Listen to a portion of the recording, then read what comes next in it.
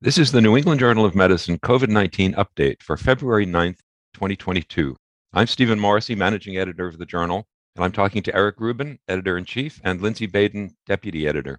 Eric and Lindsay, today is just about the second anniversary of this podcast. And looking back, it's clear that what we've discussed has changed markedly over that time. At first, we talked mostly about the epidemiology and clinical characteristics of the illness. And then, as the first putative treatments emerged, we devoted a good deal of time to evaluating the different approaches. Vaccines really changed the conversation, and we've probably spent more time discussing vaccines and their effectiveness than any other topic. And then, most recently, the Omicron surge has been one of our primary topics. So, today, let's talk about the overall goals of treating and preventing disease, given the tools that are now available. But before we get into that broader topic, I did want to mention two items that we published today.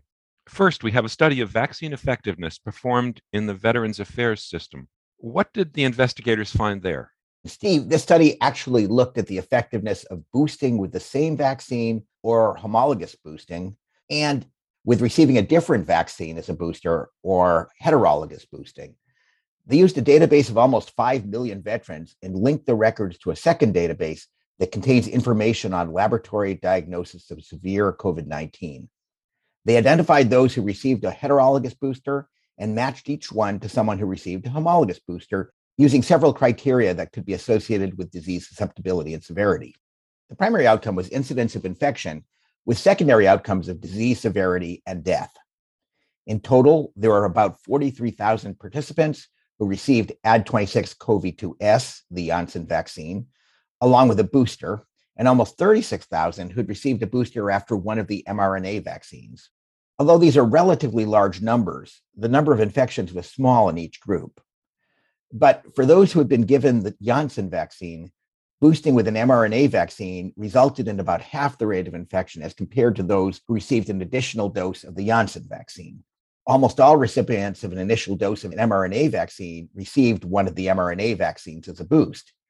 Either seemed to produce similar levels of protection against infection. The numbers for moderate or severe disease were very small, but it did appear that mRNA boosting was more effective. I think there are a few takeaways. First, we've seen several reports of a better immune response with mRNA boosters, and this is reflected in the effectiveness data. Second, much of the sampling was done while Delta was the dominant variant, so the results might well be different while Omicron is dominant. And third, boosting works. We've known that for a while, but it appears to be equally true in this cohort of older individuals with a mean age of 68 and a population with many more comorbidities than in younger, lower risk populations. So, Eric, I want to clarify a couple of key concepts. First, the concept of homologous or heterologous. We need to think of that in two different ways. One is the platform or delivery system, be it an mRNA, a viral vector, or a protein. The other is in terms of the insert or the antigen used in terms of what we want the immune system to target. And both of those issues require further careful scientific investigation. To date, the focus has largely been on platform, with the idea that the platform may elicit different qualities in the immune response. And this is under investigation. As you point out, the mRNA platforms appear to provide a stronger immune response, especially in terms of neutralizing antibody. A second key concept is the idea of boosting. And what does boosting mean? Because I think it is in part confounded by timing. Is it more important to have 3 shots or 4 shots in our immunocompromised patients, or to have a recent shot so that one has a higher titer? And we've seen this play out in different ways. Some of the data looking at neutralizing responses to Omicron show that after 3 immunizations, there's a stronger response than after 2 immunizations. But the 3rd immunization is typically months later. Thus, there is time for immunologic rest and maturation. But more importantly, I think the question is, how recently have you been immunized? And therefore, your titers elevated when you then are exposed to the circulating variant. I don't think these data can unravel many of these complexities, but they do show that a recent immunization with a mRNA booster provides the best protection, at least during the Delta surge a few months ago. That's a really useful way of thinking about it, Lindsay. Another way to think about the vaccines we have is that they were all developed very early on in the outbreak, incredibly quickly after the outbreak began. And I think an increasing number of people are calling these first generation vaccines. We've used these, we've given them to hundreds of millions of people, but there's no reason to think that this is as good as we can get. And there is more vaccine development going on, not only to increase the availability of vaccines, but perhaps to produce vaccines that are more effective or more effective against subsequent rounds of variants. So we're spending a lot of time discussing the use of what we have today, as we should, but there are good reasons to think that we might have better things out there eventually. Absolutely, Eric. I think the vaccines were developed very rapidly using the best science available and being very cognizant of time and the importance of developing countermeasures very quickly. So I, like you, am optimistic that we will have better vaccines, either through delivery or through the immunogen relevant to the circulating variant at the time. But I also think something which we have talked about, but I don't think we can stress enough, is how we define success. And the issue of transmission and mild infection versus severe illness and hospitalization and death. All are important. However, the benefits to hospitalization and death are still preserved for the vaccines we've discussed in face of the variants that were circulating. Thus, I think we do have tools that are quite valuable, although they can and will be improved upon. The second piece we published today looks at a different type of immune protection, that elicited by natural infection rather than by vaccination. This study comes from Qatar, a country that's produced a substantial amount of research on COVID-19. So what did we learn in this study? As with prior studies, these investigators used the very extensive databases in Qatar to compare the effectiveness of having a prior infection in protecting against infection during the Omicron wave. They used a test negative design that we've described in the past.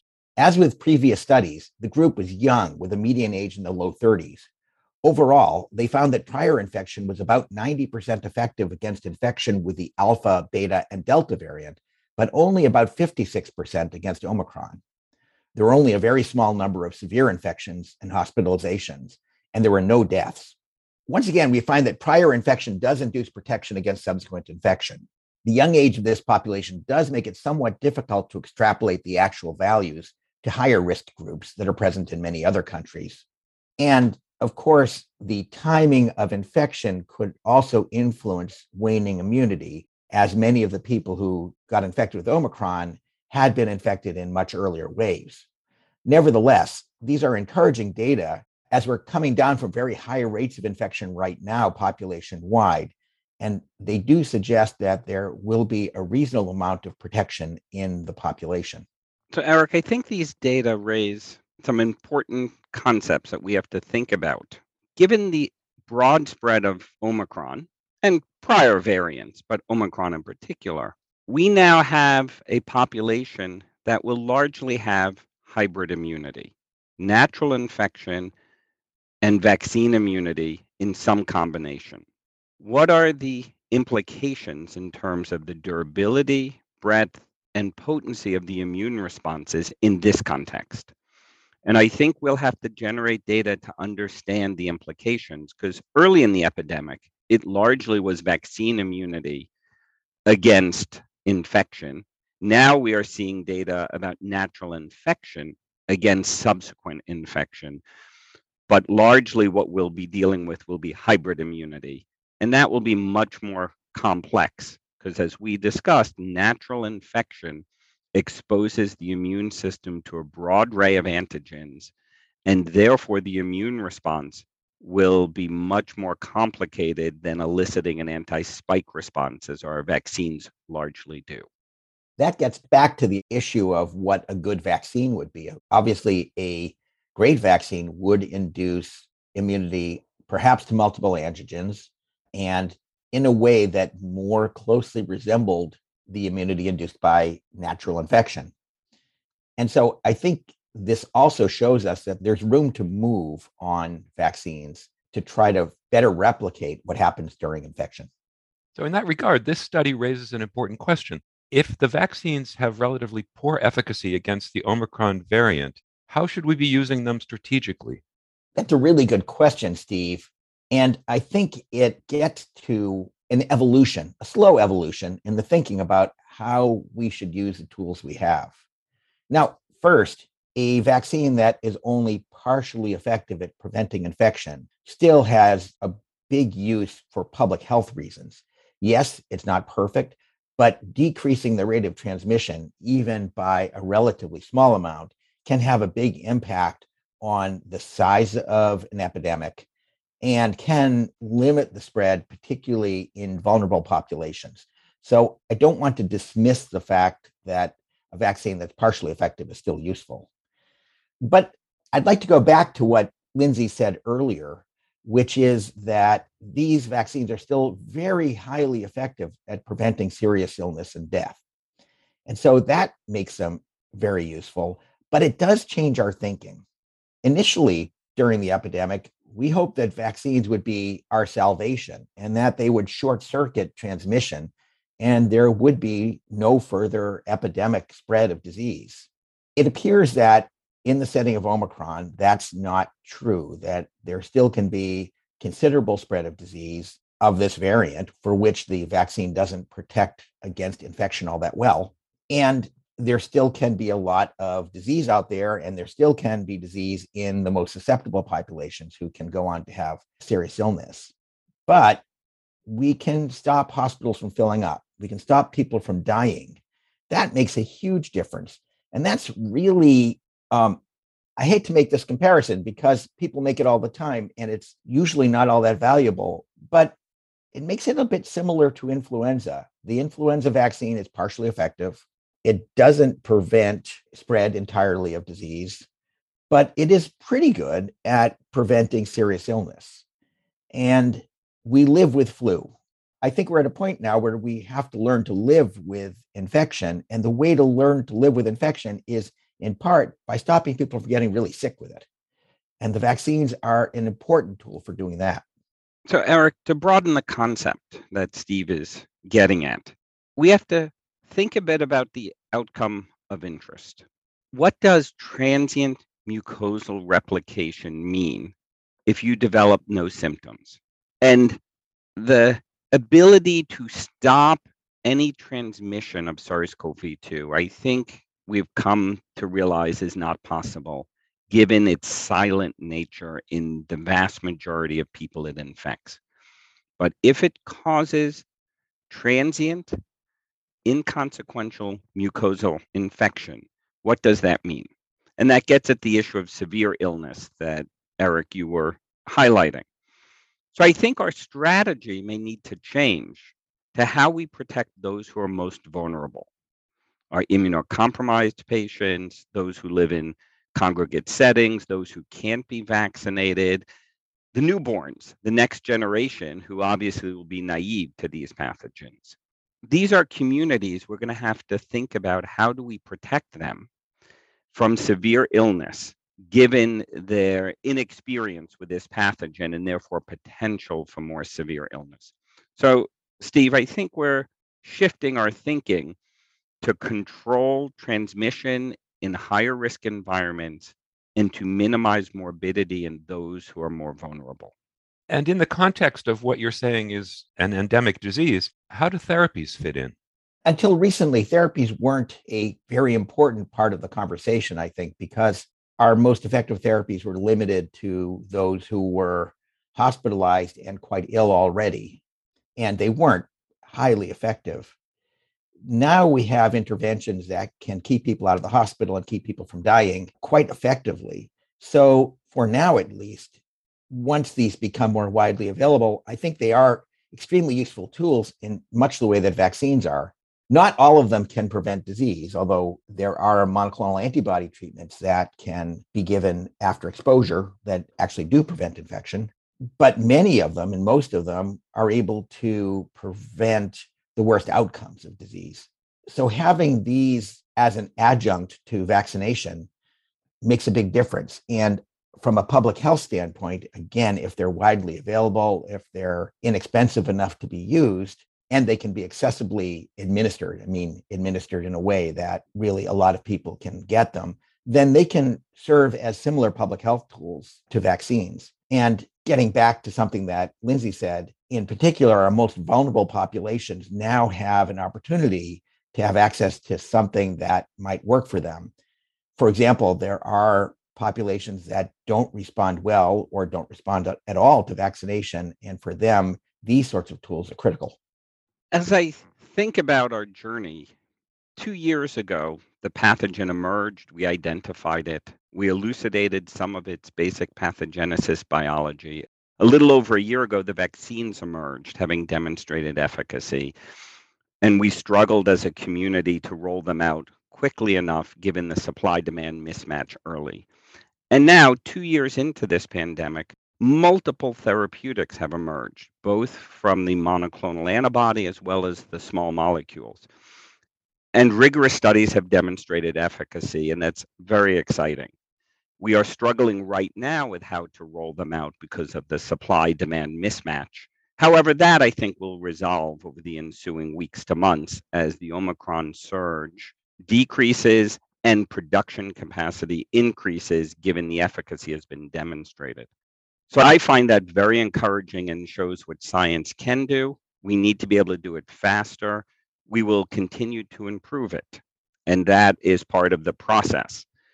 However, I think there is an element that we need to pay attention to, which is the diagnostics, in that these therapies to treat require an early diagnosis, early treatment from symptom onset to prevent progression to more severe illness and hospitalization. And that's something I think we as a community have to spend a little more time on how to improve. We need to have early, rapid point of care diagnostics that are easily accessible so that our patients, our community can know when they're infected. That helps with infection control to diminish spread, but also to be able to trigger treatment because most of our antiviral directed therapies require early treatment to prevent progression because once one becomes more severely ill, it's often the aberrant immune response that's more dominant rather than lytic viral infection.